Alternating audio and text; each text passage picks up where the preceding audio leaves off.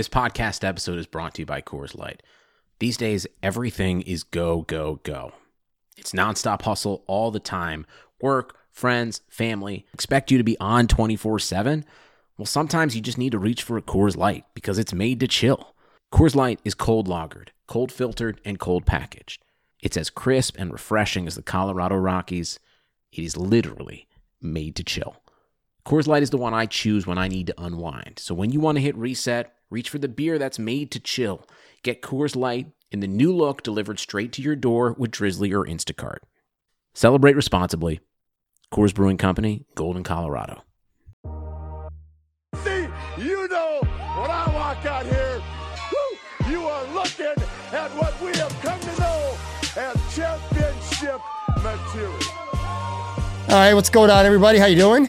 Episode 270, Talk About Flow podcast. Big thank you to everybody out there as always.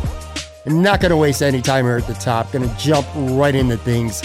Got a recurring guest on today. One of my favorite. I've probably had him on at this point, his podcast more than anyone else.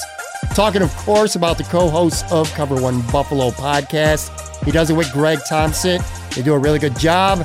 My man, Aaron Quinn.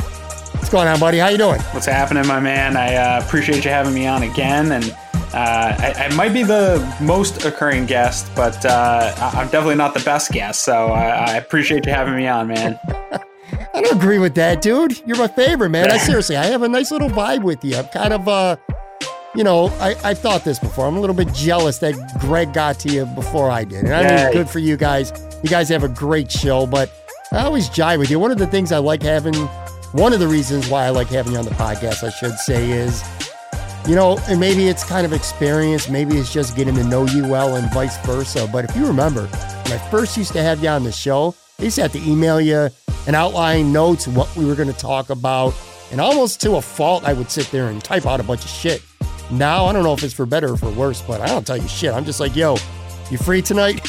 You're like, yeah. And I'm like, all right, so we'll hook up and we'll kind of talk. Doing a lot of winging it with you. I think that just comes with getting to know your partner pretty well. You know what I'm saying? I'm sure you have that kind of rapport, at least to some extent anyway, obviously, with your partner at Cover One, Greg. Yeah, I mean, we don't really, 5 minutes before the show, we'll just say, hey, what are we thinking for the outline tonight? And really, we're just studying the opponent. That's the only prep we do. But as far as the show goes, yeah, it's just kind of winging it. And I felt, at least for me, it works a little bit better because I'm not stiff, man. I'm not trying, rushing to try to get things that I jotted down or thoughts that I thought about all day in. It's just a couple guys talking about the Bills, which is what I always wanted podcasting for me to be like, because I just love talking Bills and sitting at the bar, having a beer, talking Bills with my friends. You know what I mean?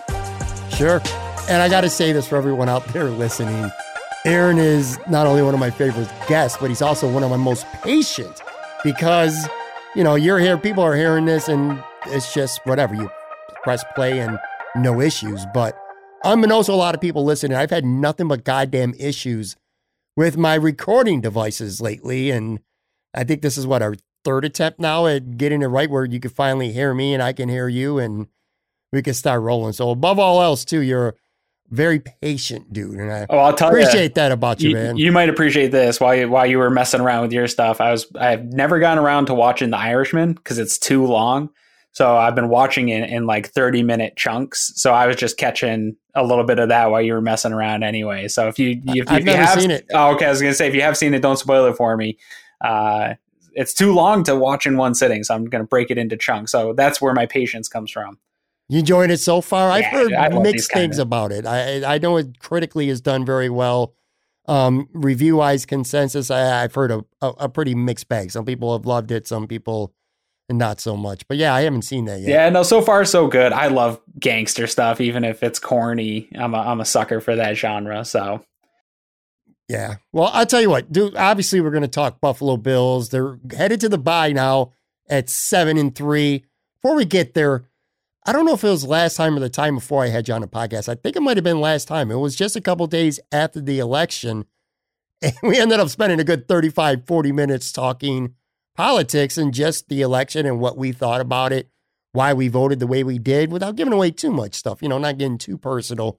But because I have you on the show, I got to kind of share a story with you. In a way, it's funny, but in a way, it's kind of messed up. So today I was listening to, I don't know if it was CNN or NBC or something, but Joe Biden had a presser, and he had a quote that resonated with me a little bit. He was talking about mask, and he said, "There's nothing macho about not wearing a mask." And I bring this up because, dude, we've had plenty of conversations. Again, when I have you on, we don't just talk football. We've talked a lot about COVID and just life and cultural things in Buffalo, me down here in Florida. And I wanted to share the story because it kind of relates to not wearing a mask. So again, I'm down here in Bradenton, Florida.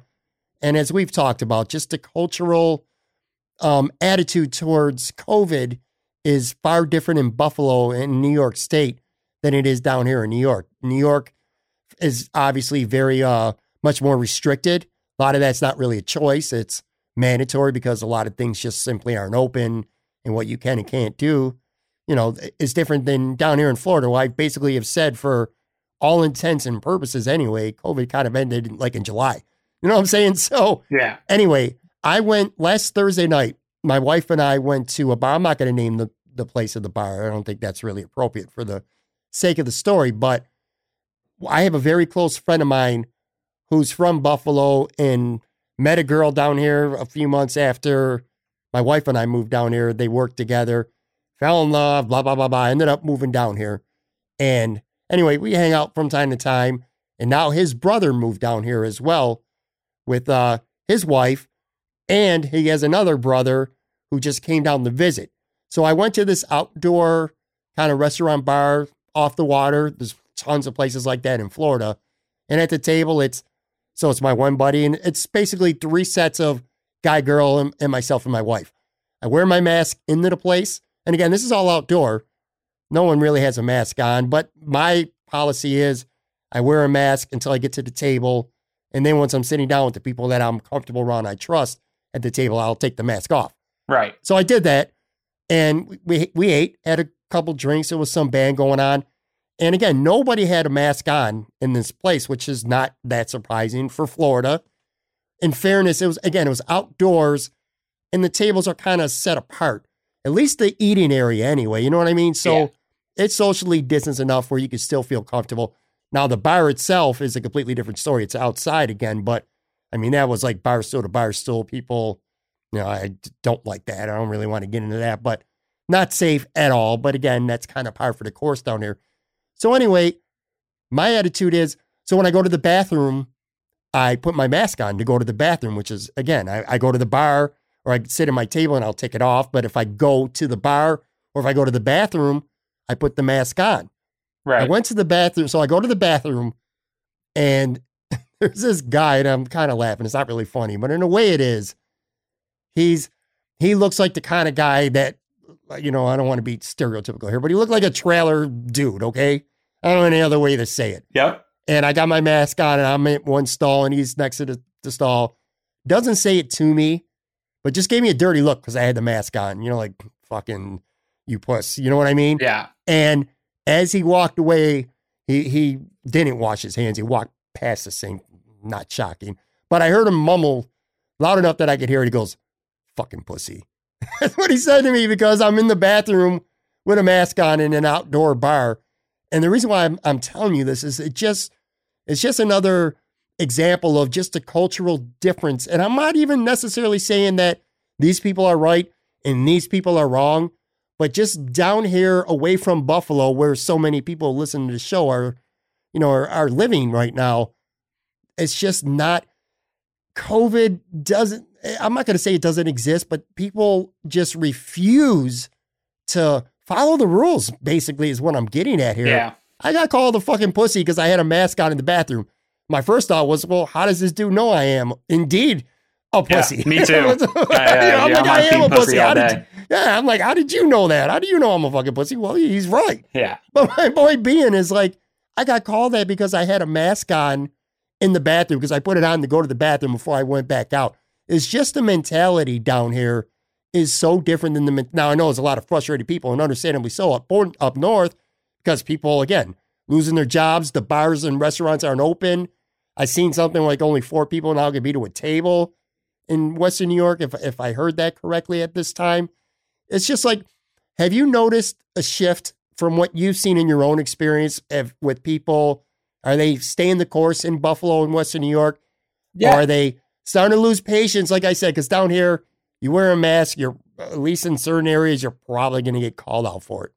Yeah, I think, well, first of all, I hate when people use the word pussy to call people, like, one, I'm a huge pussy. So if you call me that, it's not going to work to get me to change anything, because I know it and I'm cool with it. But the idea that somehow your masculinity is compromised for listening to science or listening to what the recommendations from science are, I don't know. That sounds ridiculous to me. I'm not going to take a side on what people should and shouldn't do, but don't call people a pussy for listening to the majority of scientists in the world. Like, there's nothing wrong with it. You know, you're not hurting anyone by wearing your mask. That pisses me off.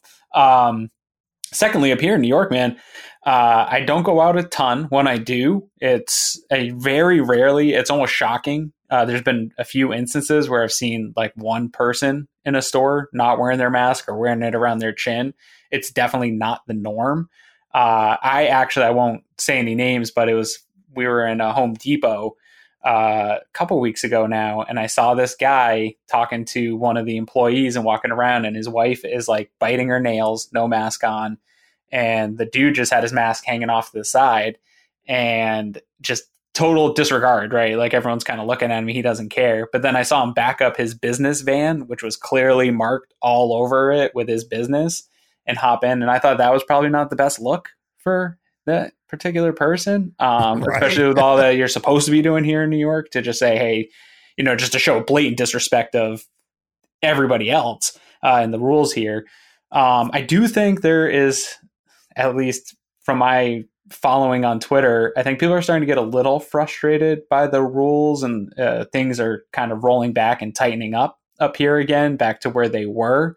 You heard the stuff about what Cuomo was going to do with Thanksgiving and saying you can't have more than 10 people. And, you know, people are getting a little sick of that. But I think for the most part, with the general rules of you can't go to a store without a mask, if you're going to go out to eat, you have to wear your mask, just like you did in Florida. I think people are okay with all that stuff, at least the overwhelming majority of people that I've seen. I think they're running commercials up here about, you know, where Buffalo was in the resurgence of Buffalo and all these businesses opening. I think right now people's concern is, how do we keep that resurgence going and keep these businesses and these restaurants and stuff open while still maintaining the rules and not getting shut down, right? Because if we continue on the path of the way the numbers are going, all this stuff's going to shut down again. And a lot of those businesses probably can't afford to do that again. So I think everyone's trying to do the right thing up here. And I hope that's the approach that everyone takes kind of all around the country, because we don't want to see these small businesses go out of business because we couldn't do what we were told, you know?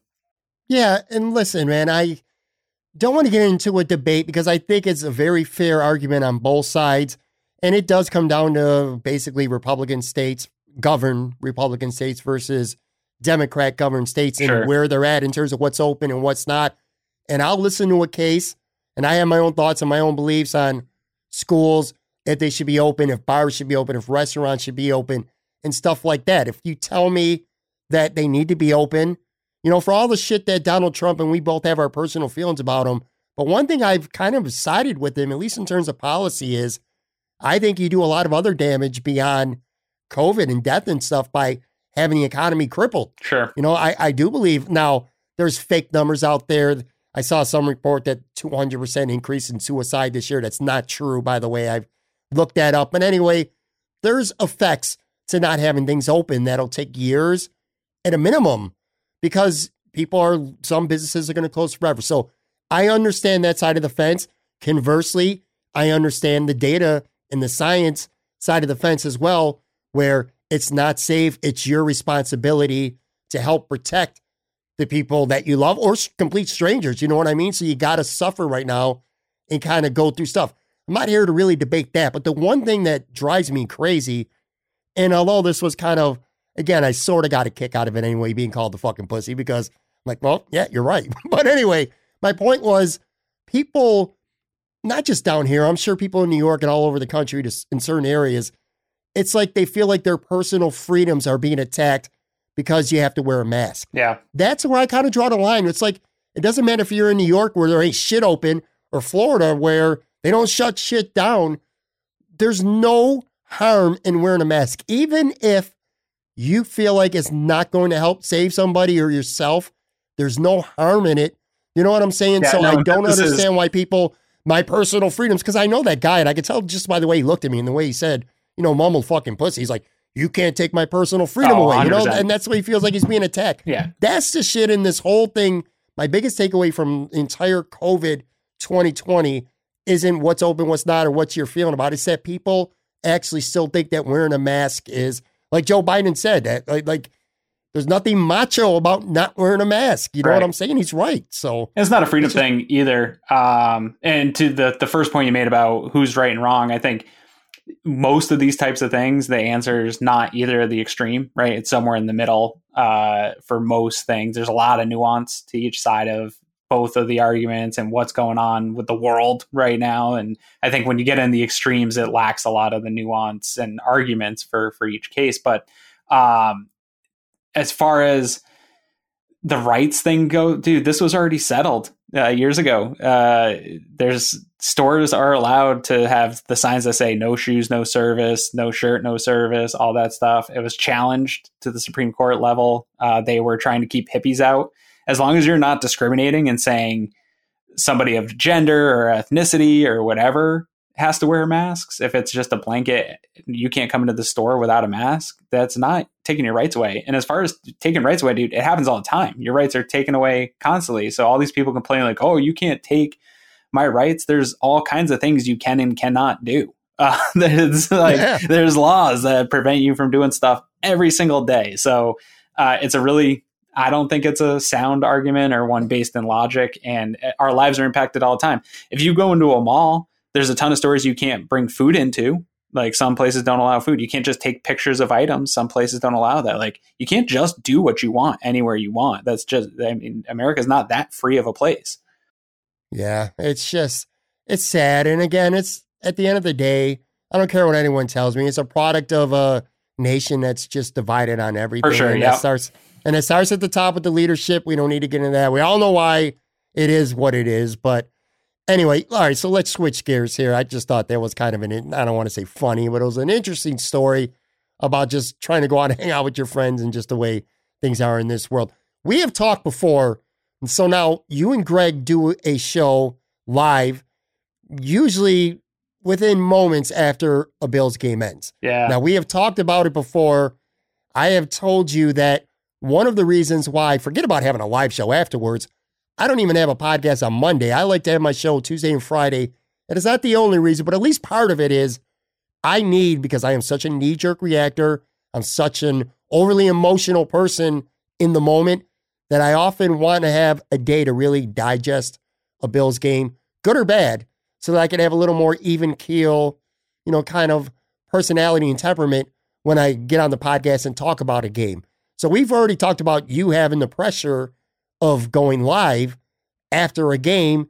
That's got to be hard enough. Like I said, even if it's just a relatively close game, like that Rams game earlier this year, you know what I mean? Or just that's just one example, or like the Tennessee game on a Tuesday night, whatever. But this game, how in the hell? Because I have not had a chance, which by the way, separate from that, I usually watch the game. Like my wife loves going out and socializing and watching the game with a group of people.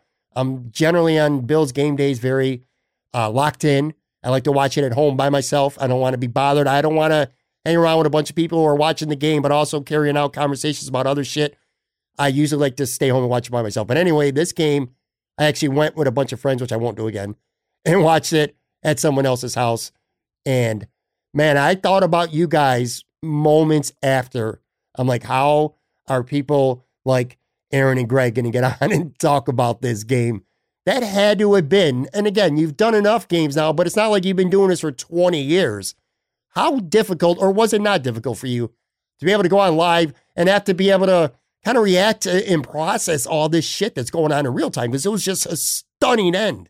It really was. And honestly, the worst part about it is right after it happens, that thought of like, oh shit, I got to go online and talk about this. Yeah. Like in that moment is the worst feeling. It takes a minute to set up, get all your stuff together. We talk a little bit before we go on live. And then once you go live though, man, it's just kind of, you're talking about it. And I think for me, there's something actually pretty cathartic about it, and being able to go back and forth and talk about it with Greg. And this week I had a lot of things I think that I'd like to maybe take back, some of the takes that I had live. It's super hard when you're in the moment, some of the things that I thought was the case in the game and just was kind of caught up in some of my emotions that maybe wasn't the case after I watched it again and cooled down.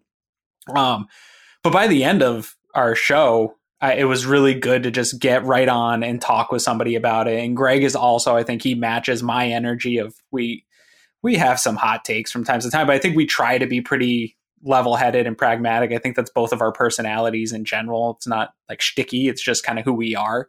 And so being able to talk through it with another person makes it a lot easier for me, man. That type of loss a few years ago would have just ruined me the rest of the day. I would have been irritable. I would have been a jerk. I would have just like me. Yeah, I wouldn't want to hang out with anyone. That's how I was.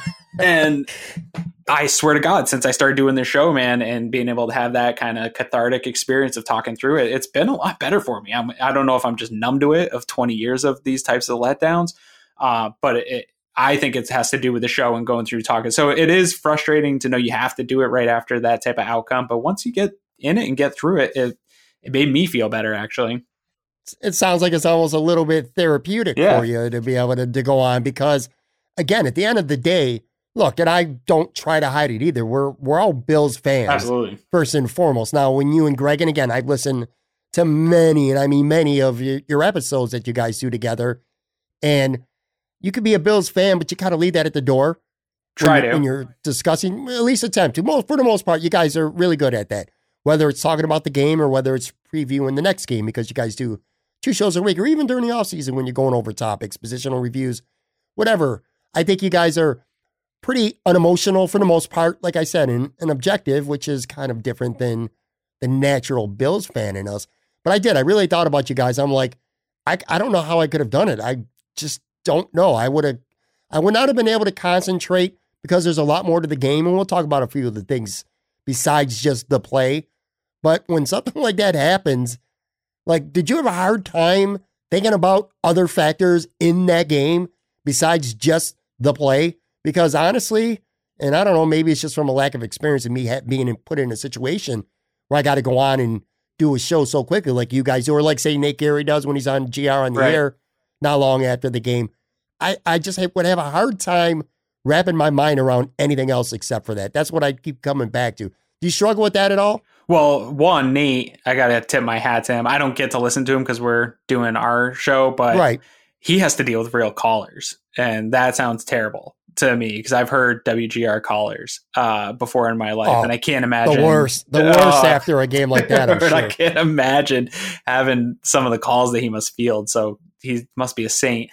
So that makes it a little easier for us. Yeah, I mean, we talked about the play quite a bit. You have to in terms of having a post-game show. Obviously, it's an incredible play. It's something I've told Bills fans we have to prepare to see for the next forever. We're going to see that forever. And so you did have to talk about it. But for me, it wasn't hard to pivot to some other points in the game, because I take notes when I'm watching the game for the show.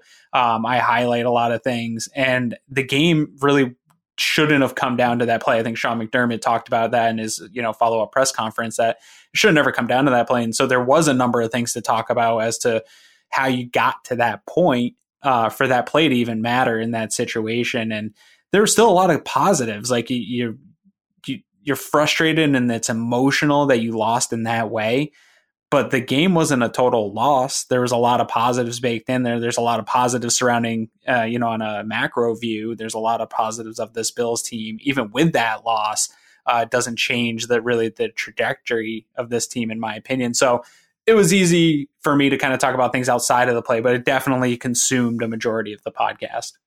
Yeah, for sure. And again, I mean, don't really need to talk about the play that much. Everybody probably has their own thoughts on it. But I will say this.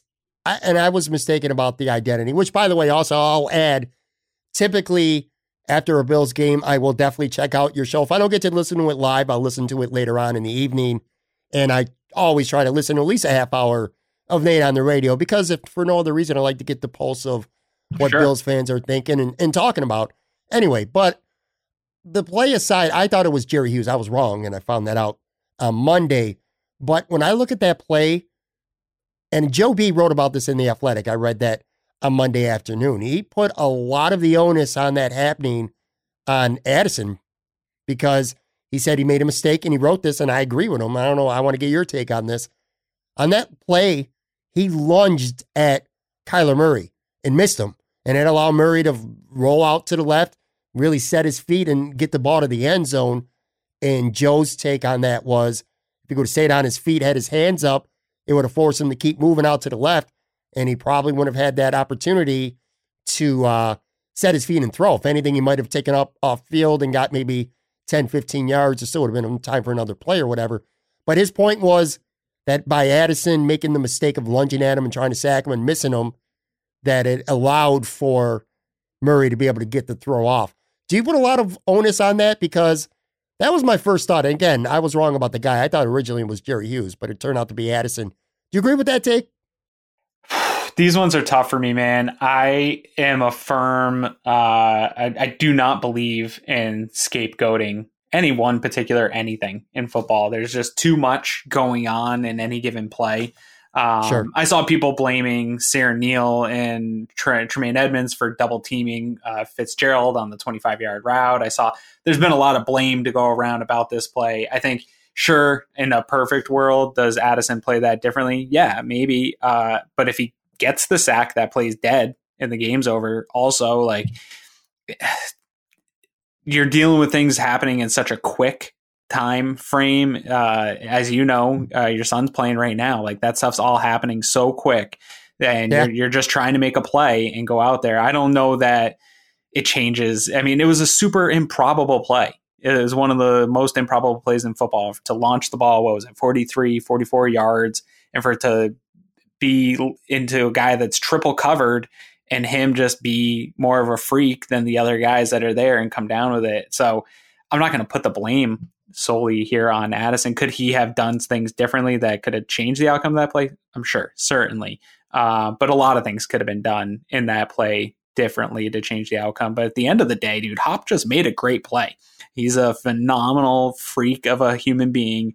And you couldn't, I mean, the cover, people are complaining about the coverage and Trey supposedly trying to intercept the ball. And it's like, dude, have you seen the pictures of how that he had three human beings, like superior athletes, some of the best on the Buffalo Bills, draping all over him and came down with that football?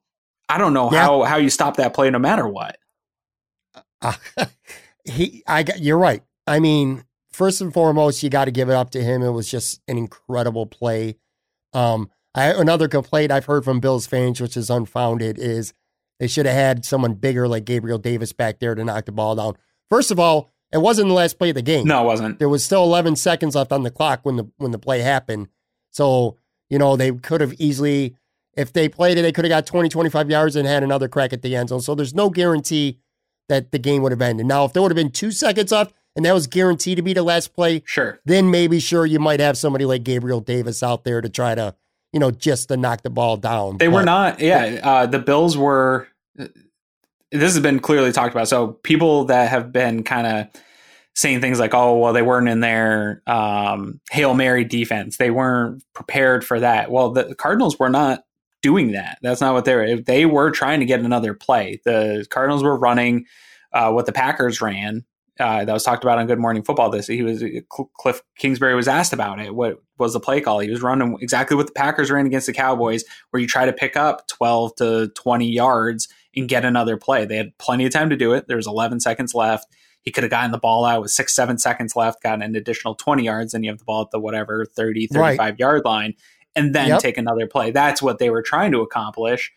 Addison's pressure changed that. The pressure changed that, and also the coverage did. They were in a typical, I think they were in like a quarters coverage, covering that play. And it took away, I know there were some people online mad that there was double team on Fitzgerald, but it took away what the Cardinals were trying to accomplish on that play. So it wasn't a bad play call. And yeah, and to your point, in terms of having that taller person out there, the Bills were anticipating that the Cardinals were going to try to get a second play, which they were. It was the right anticipation, and that it wasn't going to be just a straight up shot to the end zone. But still, even with that, they had it covered with the best player on their entire team in Tre'Davious White, Micah Hyde, who's been consistently one of the better players, and then Jordan Poyer coming over. And you can say what you want about how that was played, but dude, you have three of your best players in good coverage, and the play still happened. So I don't know. People are going to nitpick it because we're sitting on a bye and it's 2 weeks, and it's such an incredible, controversial, play and how the game ended for the Bills. But sometimes shit happens, and you got to tip your cap to the other guys, man. That's why this game is so fun. We've seen those plays happen for other teams and think it's amazing. Like, the game's not over until it's over, and that's why. It's the NFL. It's crazy, and it's freaking frustrating when it happens to you. It definitely is. And I'll tell you what, I agree with what you said earlier. That resonated with me. When a team loses, and it doesn't matter that, sure, that play is going to be shown forever. But when a team loses, just like the miracle home run throwback years ago against the Titans, it should have came down to that play. Yeah. That's Norwood's kick. Norwood's kick shouldn't have come down to that kick. Right. Exactly. When you lose in that fashion, which, you could run that play 100 times, and maybe 3 out of 100 times that game's going to end the way it did. But when you lose a game like that, that is getting all the attention, but that's not why they lost that football game. It's one of the reasons, but it's not the biggest reason why.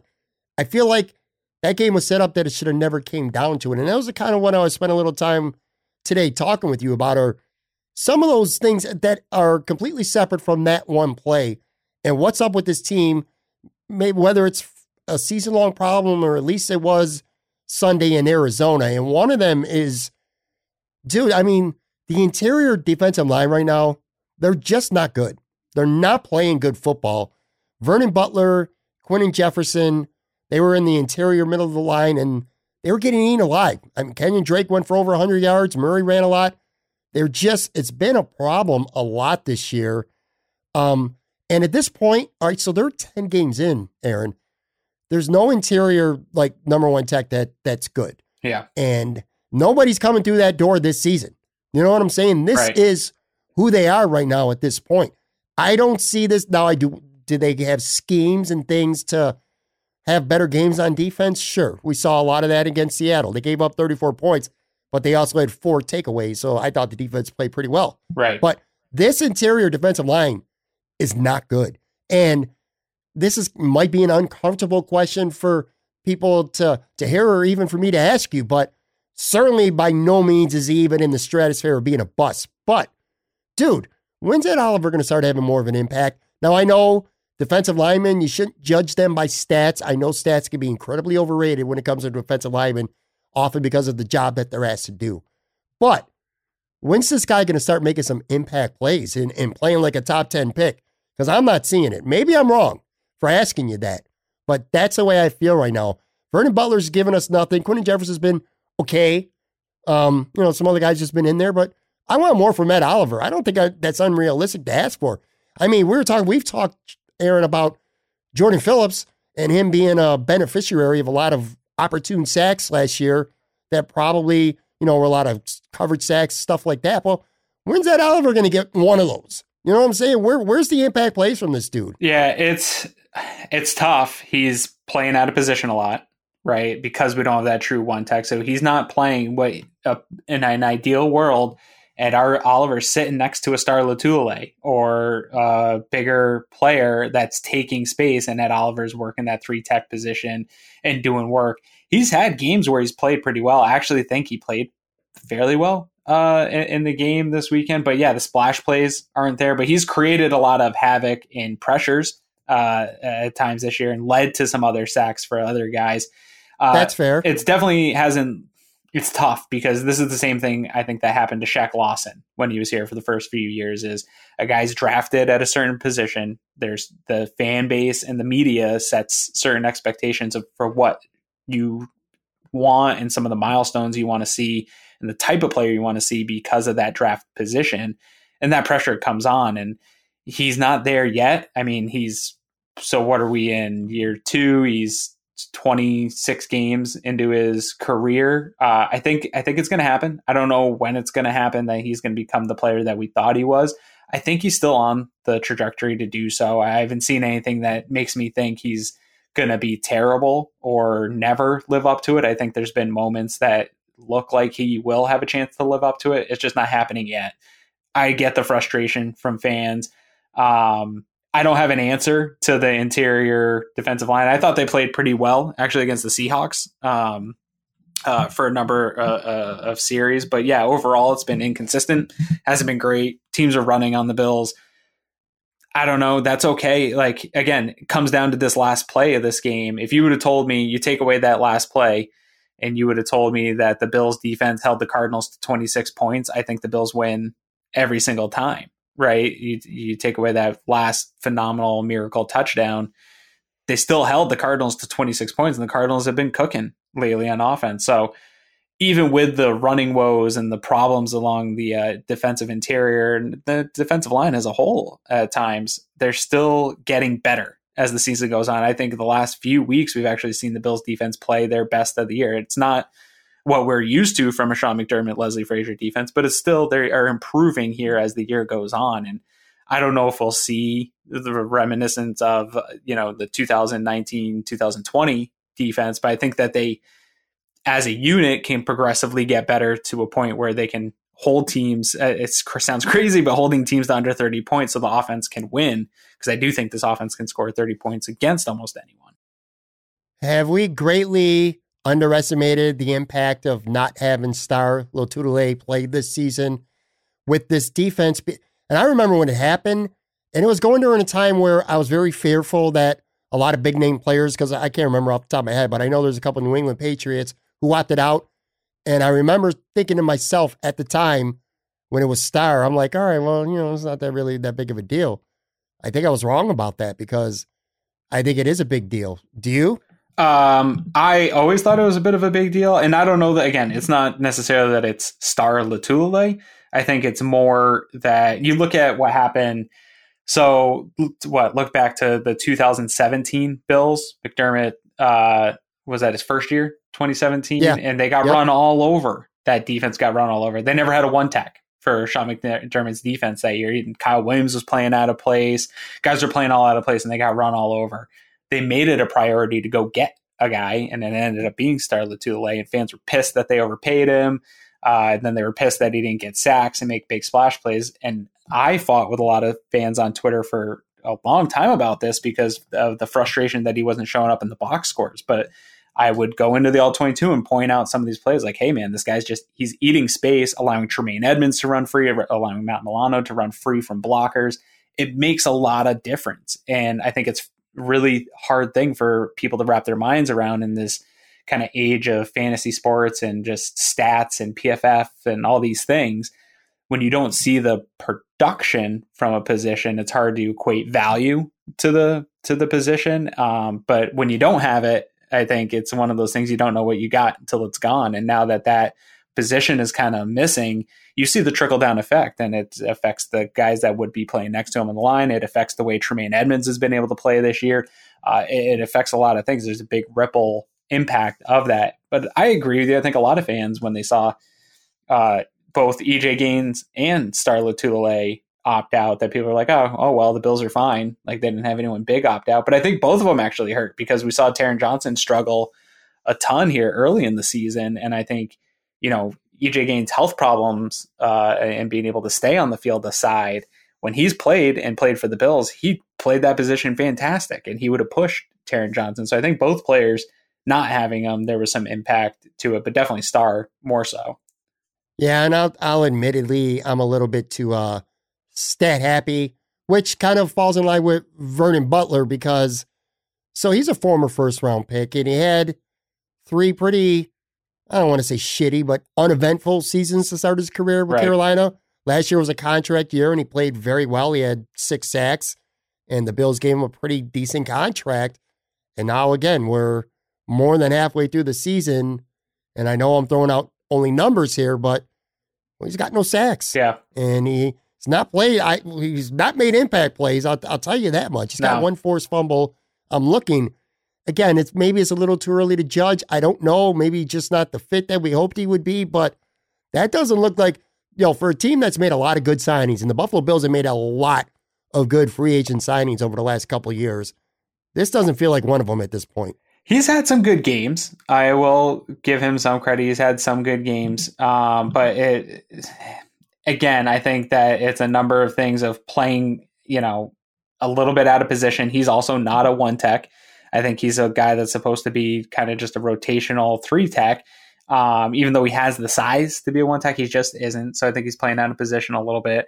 But yeah, he has not been the best Brandon Beane free agent signing, but you're going to miss, and I think people get frustrated with the ex-Panther connection and stuff like that. And they've definitely hit on a number of those guys as well. And they've missed on a number of those guys, but every team has that. I think we just hyper focus on the Bills because like you and I have to talk about them and cover them. And obviously fans, we're fans of the team, we don't pay attention to other teams in the same way, but other teams have these types of misses regularly. I think just over the first couple of years, we've been pretty spoiled with having, for the first time in at least my adult life, and I'm sure since the 90s for you, a good, competent GM in front office that either hits or brings in more talent than, doesn't end up working out that you kind of forget about. So frustrating that Vernon Butler's not making the impact that maybe we thought he would when they brought him in. But some guys are. I think Mario Addison is making a nice impact along that line as a free agent. I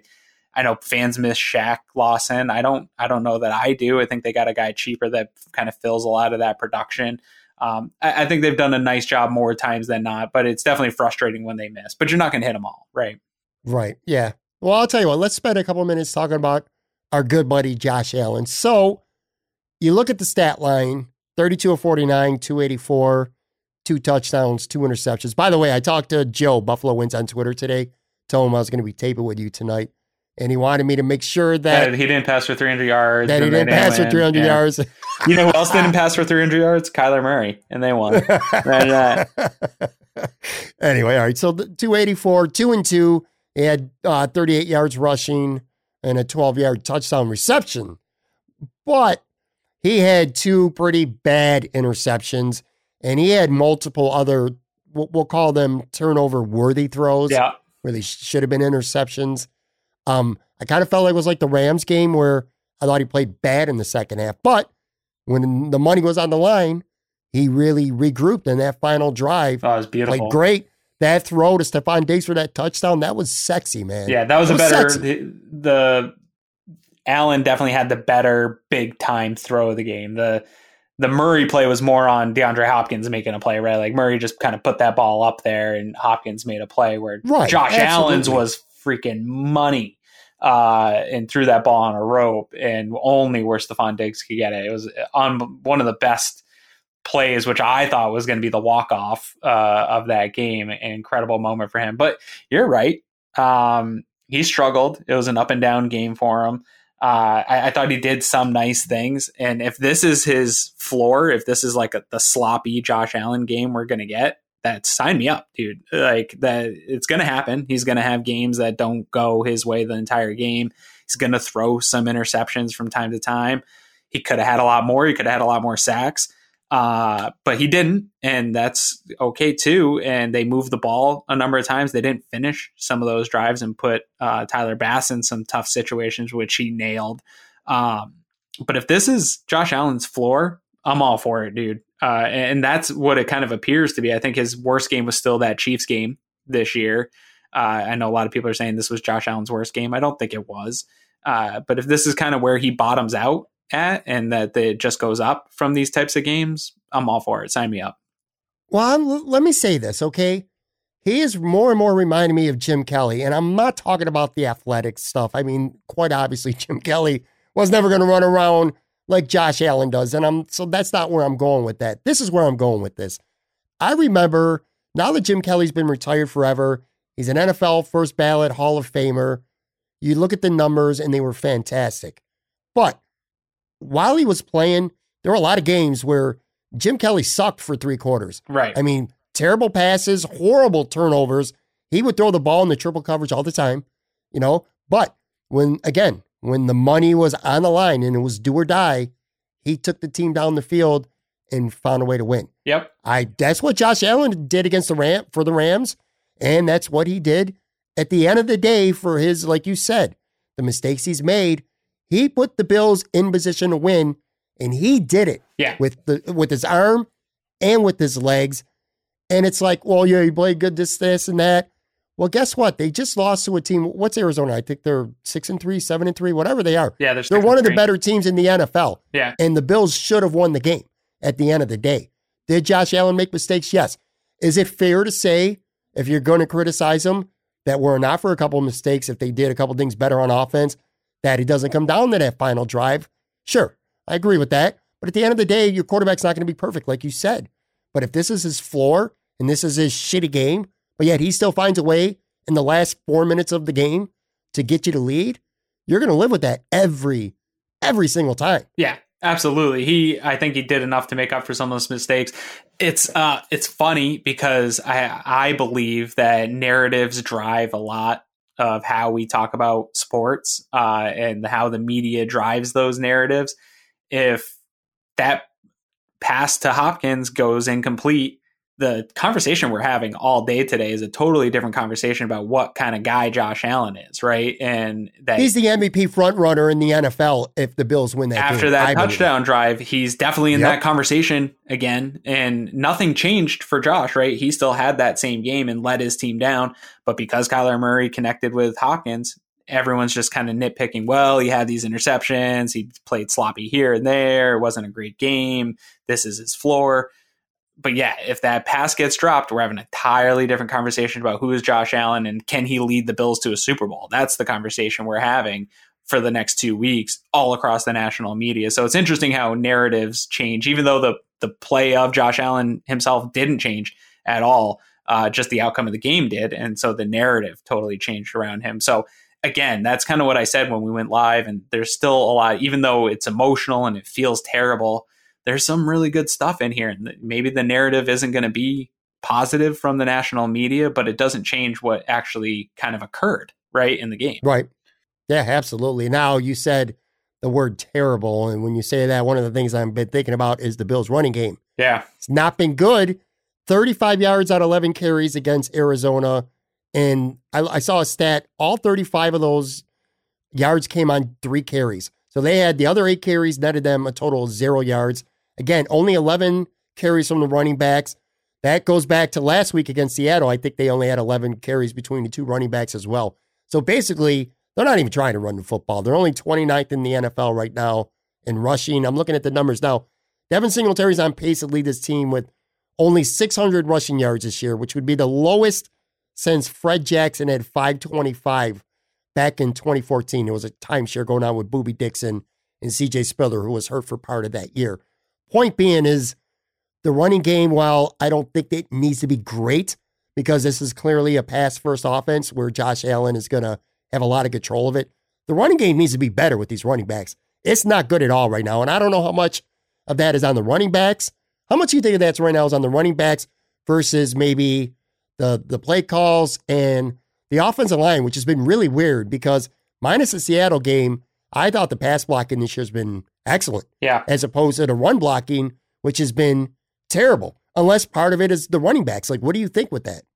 Well, I don't think the pass blocking was particularly good in this game, considering they didn't have any real edge threat, right? With Chandler Jones out and Jordan Phillips not playing. They still got to Josh a number of times, but he pulled some of those kind of. Yeah, he didn't get sacked, but he was under duress a lot. He was under duress a lot. He evaded a few sacks with his like Ben Roethlisberger type ability to not be able to be taken down to the ground. So they still struggled. I don't know who it's on, man. I'm having a tough time figuring out what exactly is wrong with the run game because I think it's a number of things probably. Like all things are, I don't think you can scapegoat anyone and just say, hey, this plays on the offensive line and that plays on the play call. I think there's probably a little bit of everything baked into this. I think at times it might be either lack of going to the run and getting it developing, bad play calls, Josh not checking out of a bad run call or checking into a bad run call at times.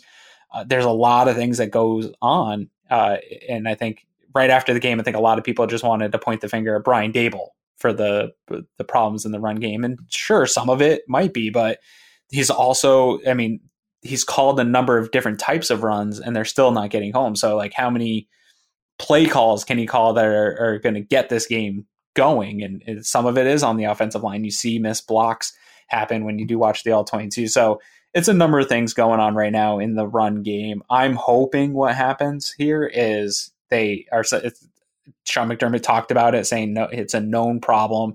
They do a pretty good job of addressing known problems, right? Whenever we get talking about gap integrity, the next couple of weeks we see it better. Whenever they talk about cornerbacks tackling poorly, the next couple of weeks we see it get better. So I do expect it to be more of an emphasis here over the next 2 weeks. Hopefully, we don't know what's going on with Mitch Morris and why he didn't play, but hopefully he's back starting against the Chargers. Feliciano's over at guard. Cody Ford's back at guard. And we can get our first look, because we've only seen a look at a healthy offensive line. Well, not even, because Ford didn't play the game. Feliciano came back. So we haven't even had any snaps in 2020 with an offensive line of what you thought it might be week one, day one, because Feliciano was out.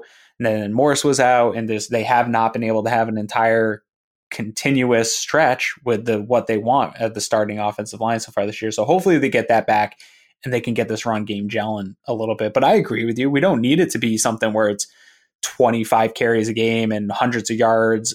They don't need that. They just need an efficient and productive run game when it's called upon. They can still run 15 to 18 times a game. I just need it to be efficient when they do it. Forgive the stupidity of this question. Like, if you're going to laugh, do it internally in your own mind. But do you feel like maybe these running backs that they have, what's the word I'm looking for? Maybe they don't like, some running backs need to carry the ball 20 times to be most effective. Whereas other teams have a running back by committee, like say the Eagles or, the Giants right now without Barkley, where the carries or the touches are a little more evenly distributed and they're fine with that. Like, do you think that might be a problem with this one? Like Devin Singletary, I mean, every running back wants the ball more, but do you think in their mind it might be a problem that maybe they're pressing, like maybe for an example, Devin Singletary's pressing a little bit, or Zach Moss, because, they know they're only going to get 5, 6, 7 carries of the football, and then maybe they're trying to do too much. Do you see that right now as a problem? Or is it just part of a whole thing where maybe it's some play calls, maybe it's the rotation, maybe it's just the line not doing their job as well? Yeah, I don't know. It's so with like Devin, it shouldn't be, because he was getting limited touches for the majority of last year and was still productive, right? Like, yeah. And so he should still be able to, you would think, accomplish that again going forward. I think for most running backs in the NFL, there's not a ton of bell cow backs left in the league. Even Kendrick Jaker only had 16 carries. He had 100 yards, but he only had 16 carries. So you don't see a lot of guys getting those 20 touches, the Dalvin Cooks of the world, I think, and when Saquon's healthy, those kind of guys. That's kind of a thing of the past. I think most places kind of break up the touches, and analytics kind of suggest that's what we got to do to break up some of those touches. So if that's the problem, then those guys need to figure it out, because I don't think either one of them is either good enough to be a 20 touch back or is ever going to probably get that in their career, to be honest. So they got to figure out how to make the most out of their 7, 8 touches each a game out of the backfield. And we saw that they can do it. We saw it against the Patriots, that they were able to get something going. It's just, I think it's all these different things baked in together, getting going and getting it working. And that's what the bye week is about, really, right? Self-evaluation. Yeah. And luckily the passing game's doing really well. So I don't know that they're going to have to put a lot of emphasis on cleaning too much of that up. I think there's some things to clean up. But I think this offense for the next 2 weeks is going to take a long, hard look at this run game, get together with Bobby Johnson, the offensive coordinator, who helps, develop some of that run scheme stuff, Brian Daboll. They're going to put their heads together and come up with a way to fix this. And I'm excited to see how it gets fixed, because I still am a firm believer, man. Once you get into playoff football, passing's great. It does lead to wins in the regular season and stats, but you need to still be able to do kind of not old school football and just smash mouth, but you need to have balance and be able to stop the run and then run the ball. And if they can't do that, I think that is going to limit some of their success. I think the lack of a run game is this big conversation about third quarter. I think the run game is a big problem of the inability to keep things going in the third quarter. So I think they got to get it going if they want to be a team, which I think they can be, and they have the ability to be a team that wins a playoff game and goes further into the playoffs. Yeah. The last thing that I wanted to hit on in regards to things that I attribute the Bills losing this game to was, all right, so I told you I went to my friend's house with a pretty decent crowd and I'm watching the game. I was kind of speechless on the last play when Hopkins scored it and then won the game. Like, I immediately walked to the bathroom. I was ready to throw up. I didn't say a word. It took me about 2 minutes to even say something. There was only one part of the game where in that moment, I just started screaming and swearing at the TV, losing my damn mind. So the Bills are up 23-19 at the time. It's late in the third quarter. Devin Singletary takes a short pass from Josh Allen on a free play. Arizona jumped off sides. He found Singletary and he ran for 21 yards, catch and run down the Arizona 40. And then it gets negated because freaking Dawson Knox with a play that I saw, and I just lost my mind instantly, a block in the back. This guy, and I remember going back to the season, and I had Bruce Nolan on the podcast, and we went through the topic that day was the most talented players, regardless of position, on the Buffalo Bills roster. And he had Dawson Knox pretty high and was very high on him. This guy, I'm going to say it the way I see it. I think he's hurt this team this year in every way imaginable, with missed blocks that happened against Seattle last week, drops, and stupid penalties. That was not his first dumb penalty this season. This guy, and the concussion happens, and I want to call the guy injury prone. He's been hurt 2 different times this year, but whatever. That aside, my point is this. It's a goddamn free play, man. You know it's a free play. Everybody knows it's a free play. And you have a horrible block, and that hurt them. Yeah. They're up 4 points. I mean, they're driving.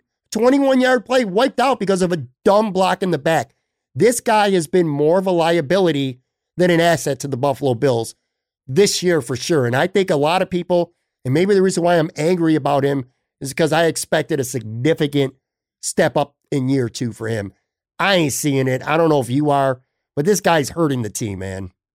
This one's a tough one for me. So first of all, I think Tyler Kroft's the number 1 tight end, regardless of what the Bills depth chart or Arland's depth charts say. I think if he's healthy, the Bills are leaning on him. Okay. There's a lot that goes into playing tight end, right? Like, I think fans get frustrated by the Lee Smiths and the Tyler Crofts of the world, again, that they don't produce a ton like some of these big name tight ends do. But I think you're seeing here with Dawson Knox why the tight end position is so important to do some of the other stuff like blocking and being consistent with your hands when you're called upon. Like, just very simple, basic, foundational things about playing the position are important.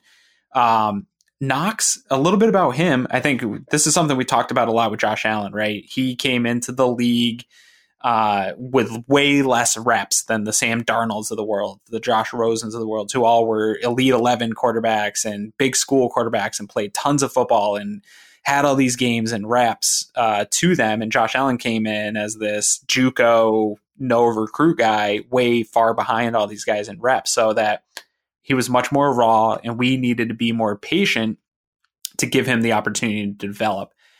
Dawson Knox is that of tight ends, right? This guy didn't play tight end ever until college. He was a quarterback. He comes in, starts playing tight end at a school that doesn't use a tight end, right? He had 0 production at Ole Miss. He was a super raw prospect that Bills were drafted purely on the athleticism, size, and potential that he could be a real good tight end in the NFL. Comes in his rookie year, has some splash plays, but he wasn't super productive. I think fans got excited about those splash plays he made and saw the potential that the Bills saw in that athleticism. But the only reason he was out on the field is because Tyler Kroft was hurt. Still, his injury lingered into that year. He wasn't supposed to get that type of burn in his first year. He got it. He did some nice things with it. I think expectations kind of exceeded from there.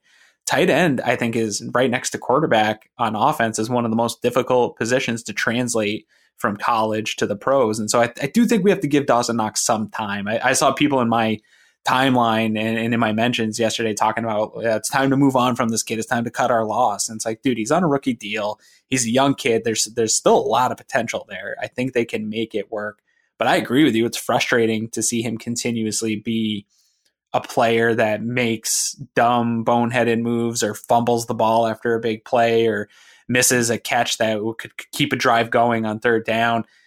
I don't know what it is about him, if it's just a mental thing right now that he's got to get over that hurdle. If he can ever get over it, I'm willing to wait it out because I agree with Bruce in the sense that I think the potential is there that he can be something special if they can get it out of him. And I'm willing to be patient and wait it out. It just sucks when it impacts a game in such a way, for sure.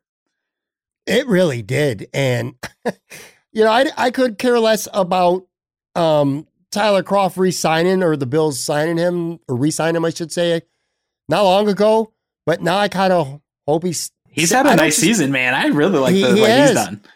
I'll tell you what, if you told me on, when the news broke about the Bills with COVID, that guys are going to miss the game, Josh Norman and Levi Wallace and Dean Marlowe and Tyler Kroft, I did not think at the time that Tyler Kroft might have been the most impactful guy that was not out there. Right. And now I'm starting to feel that way which leads to one of my bright spots, because I think there were some bright spots. So we just talked about other reasons beyond just the play, why they lost, like the interior defensive line just didn't do a good job. Defensive line as a whole just wasn't that good. Josh didn't have one of his best games, although he put him in position to win. The running game kind of sucked. Dawson Knox made a big mistake, and he really isn't helping the team much right now. Bright spots, I just mentioned some DBs who didn't play. I thought Dane Jackson looked really good. And this is twice now that I've really thought, in both those opportunities, he's looked good. I think Tremaine Edmonds is starting to look good again. Maybe Klein you and everyone. Good. Yeah, AJ Klein, I'll tell you what, 11 tackles and a sack. He didn't play as good as he did against Seattle, but now he's moving around a lot better than he was. He's playing a lot better. Tremaine Edmonds looks a lot better to me. Yep. And I've been very critical of him this season.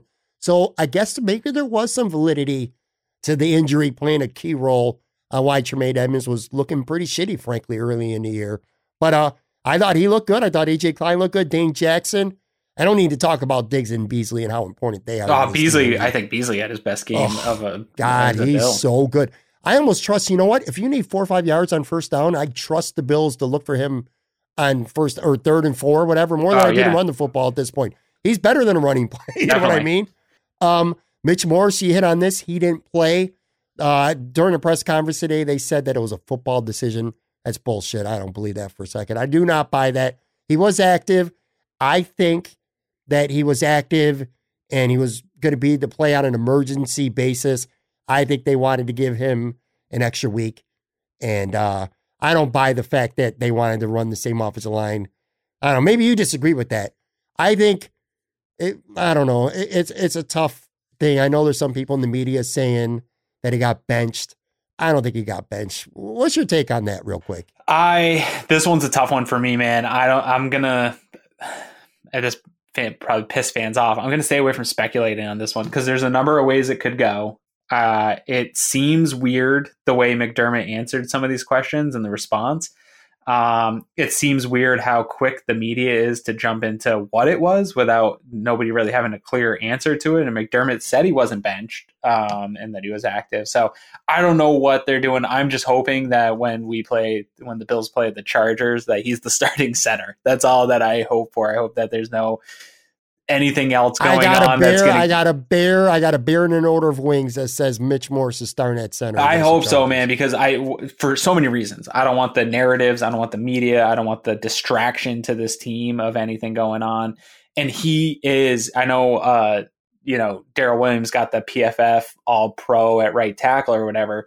I think Mitch Morse, Deion Dawkins is actually having a really nice year, but I think Mitch Morse, when he was healthy before the concussion, is having one of the best years along that offensive line. He's done a lot of work with, frankly, crappy guard play to both sides of them for this entire year. He's really held the load of that interior offensive line and kept things moving. So hopefully it's just a weird press conference and nothing's really made of it. It's just McDermott being overly tight-lipped with the media and making it a story out of nothing.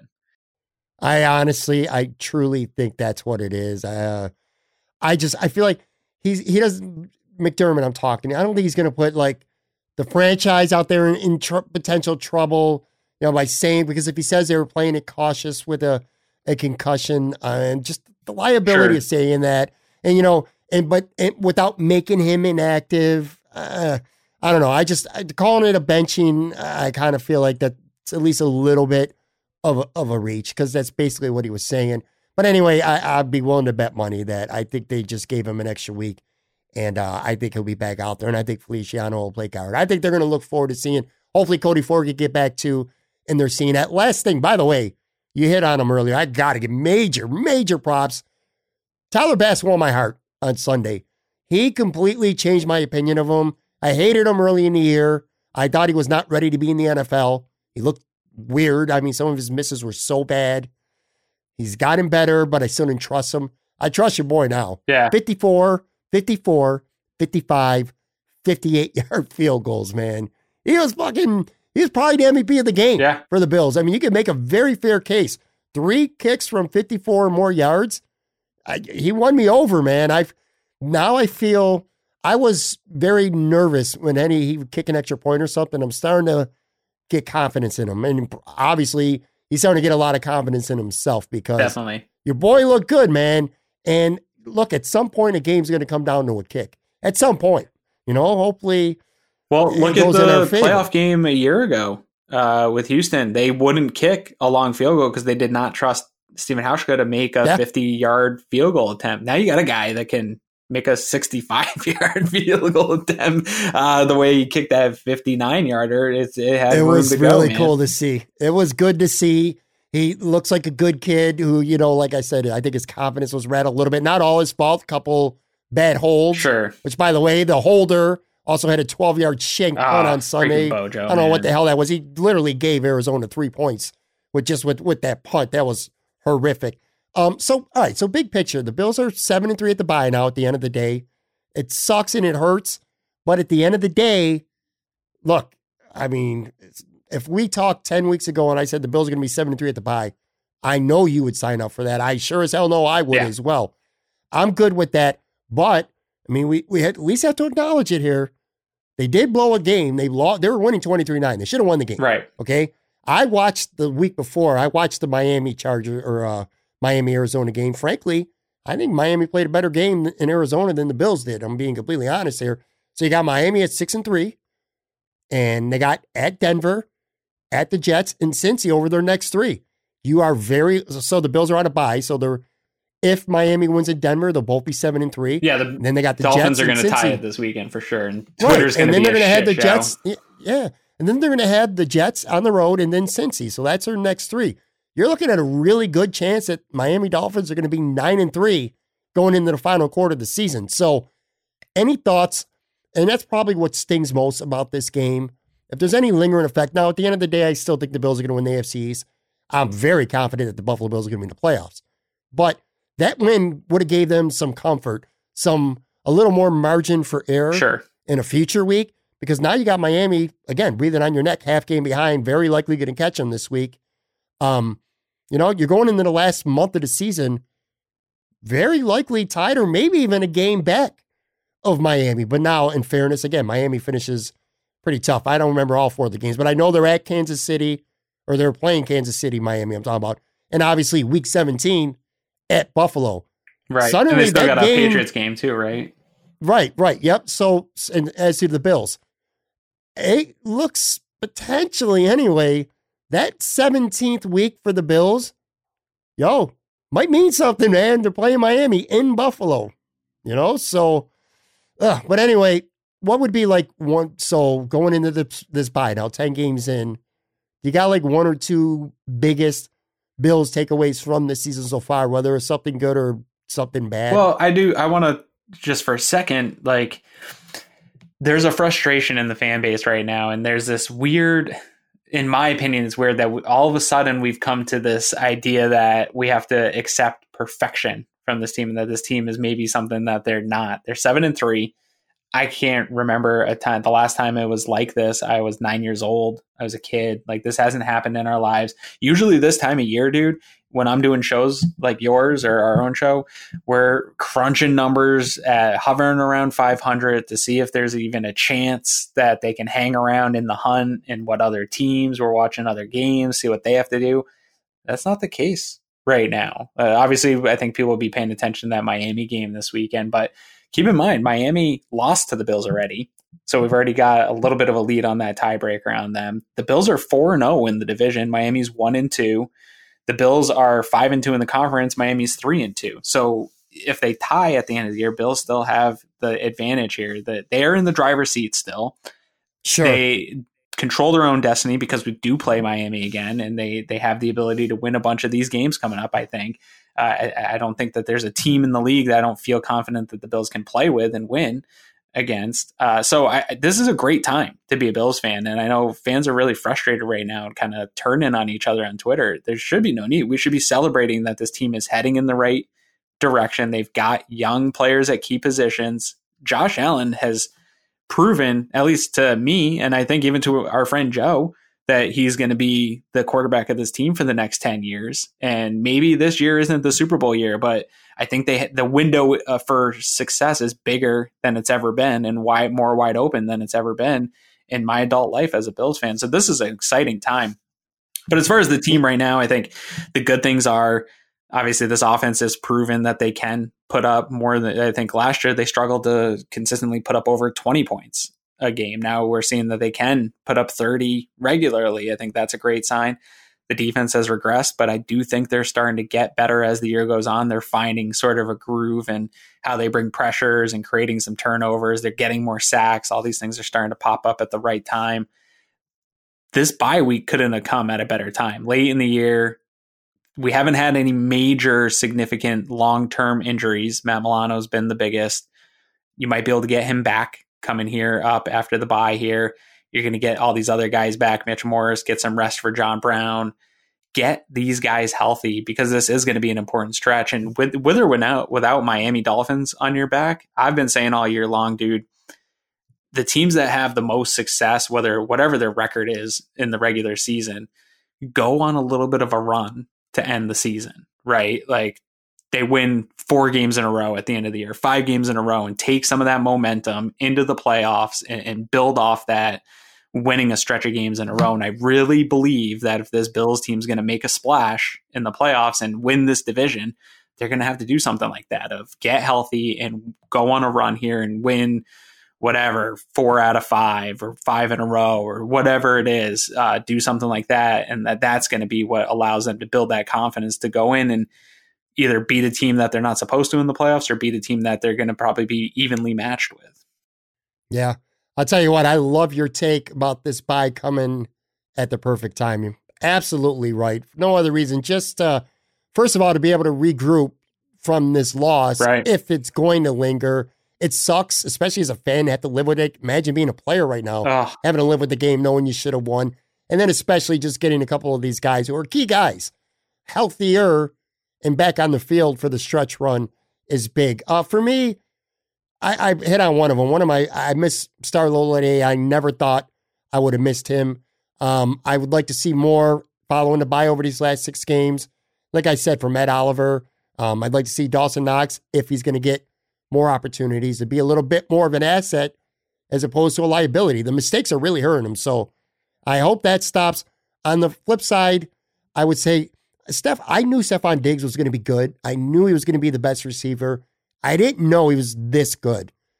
I didn't. I didn't know that he was going to fit in that quickly, pretty much from literally the first week of the season, that well with Josh Allen. Their rapport is incredible.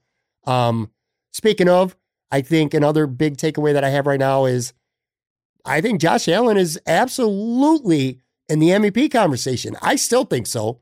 He's at worst, no worse than, say, the top 5 right now. Absolutely.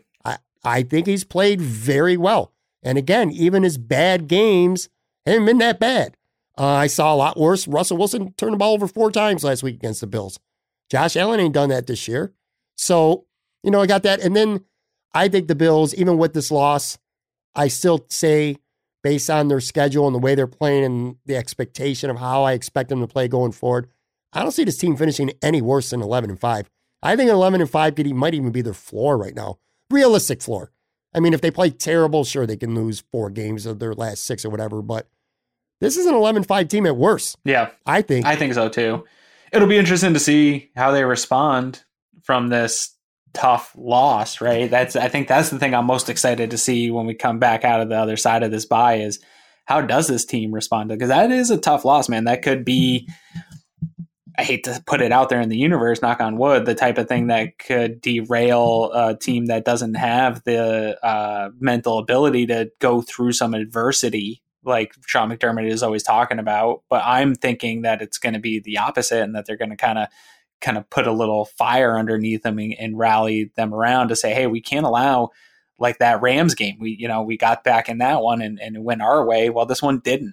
We can't allow games to get this close. When we have the opportunity to put a team away, you got to put a team away. So hopefully that's what they get out of this. And we see a different type of team with a little bit more edge throughout an entire 4 quarters, starting to kind of put teams away and establishing themselves as, hey, we're a legitimate top tier playoff team in the NFL.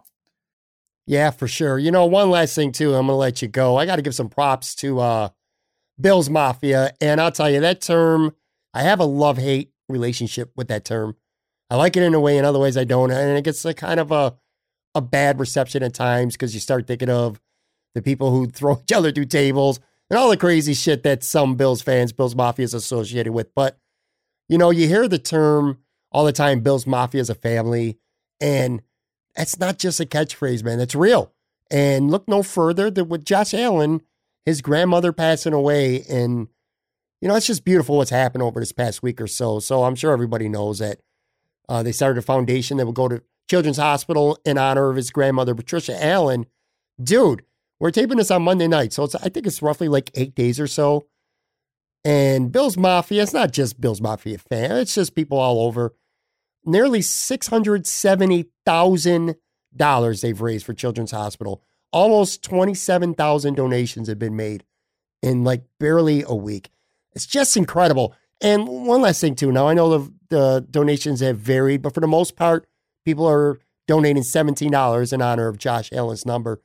I know this might sound silly to you or to people listening, some people at least, but no, we're in a recession. We're in a pandemic. We're also near the holidays. $17, that's a meal. That's going out to eat. That might move for some people that have donated, I promise you. Even just $17, that moves the needle at least a little bit in your house for your finances in terms of, your disposable income, stuff that you go out, have dinner with your family or whatever, put towards a pizza, have a little bit of fun with.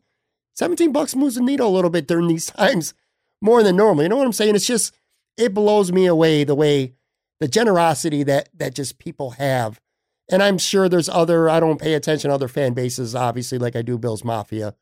But isn't it just incredible to raise $670,000? And it'll be more by the time people hear this. It's just, it really blows me away, bro. Dude, I thought it was pretty incredible.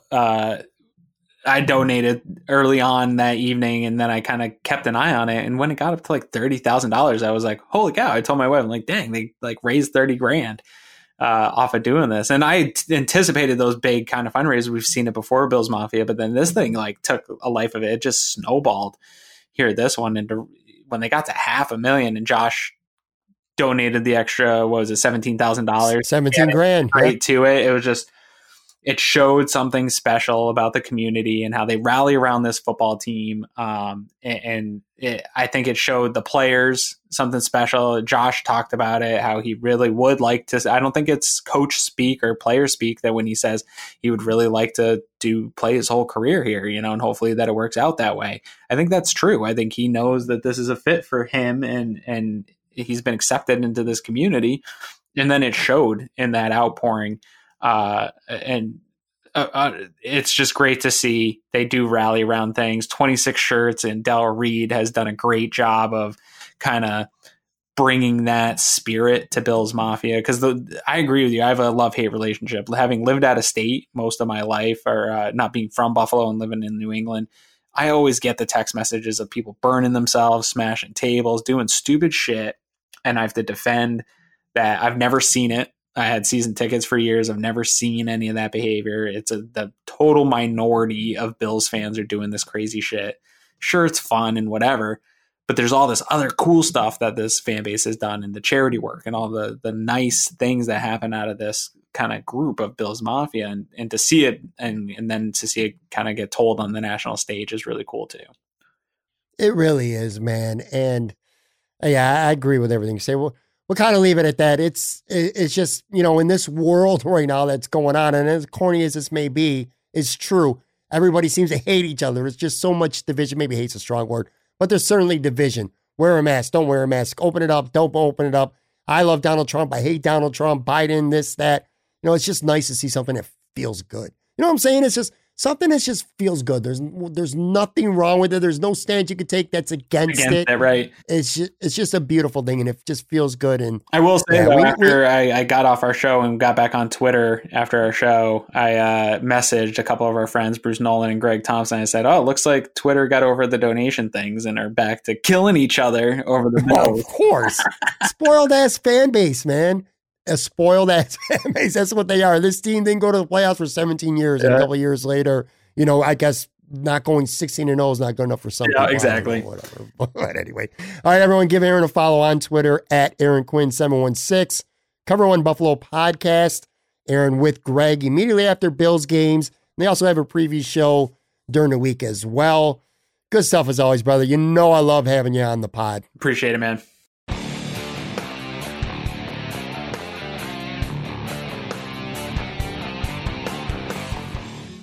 All right, boys and girls, that is going to do it for another episode. Very, very big thank you again. Recurring guest, my good friend Aaron Quinn. Make sure you check him out on the Cover One Buffalo podcast. A show very well done with him and his partner, Greg Thompson. Twice a week there on Cover One. Again, thank you very much, Aaron. Guys, girls, if you have not yet subscribed to this podcast, please go and do that right now. Rate and review. All that fun stuff. I mean, seriously, I keep saying at the end of every episode, asking you to do it. So please go ahead and do it. Rate and review. It's really going to help me continue to grow this podcast. Check us out on YouTube. Talking Buffalo Podcast YouTube channel. Got some highlight clips up from some current and episodes from the past. Pretty soon, going to start having some original content that you're only going to find there. Not going to hear it on this podcast or anywhere else. So that's coming soon. Talking Buffalo podcast on YouTube. Then, of course, last but not least, follow me on Twitter at Pat Moran Tweets. I'm constantly tweeting out podcast updates, polls, upcoming guests, promos, all kinds of stuff going on there at Pat Moran Tweets. Thank you so much for listening. I say it all the time, and I really mean it. I know how many great podcasts there are out there. Competition is more fierce now than ever. And when you're locked into this show for 30, 60, whatever amount of minutes, it really, truly means a lot to me. I'm very grateful and humble, and I don't take it lightly. So thank you very much. Have a good, safe rest of the week, and we will be back with a brand new show on Friday.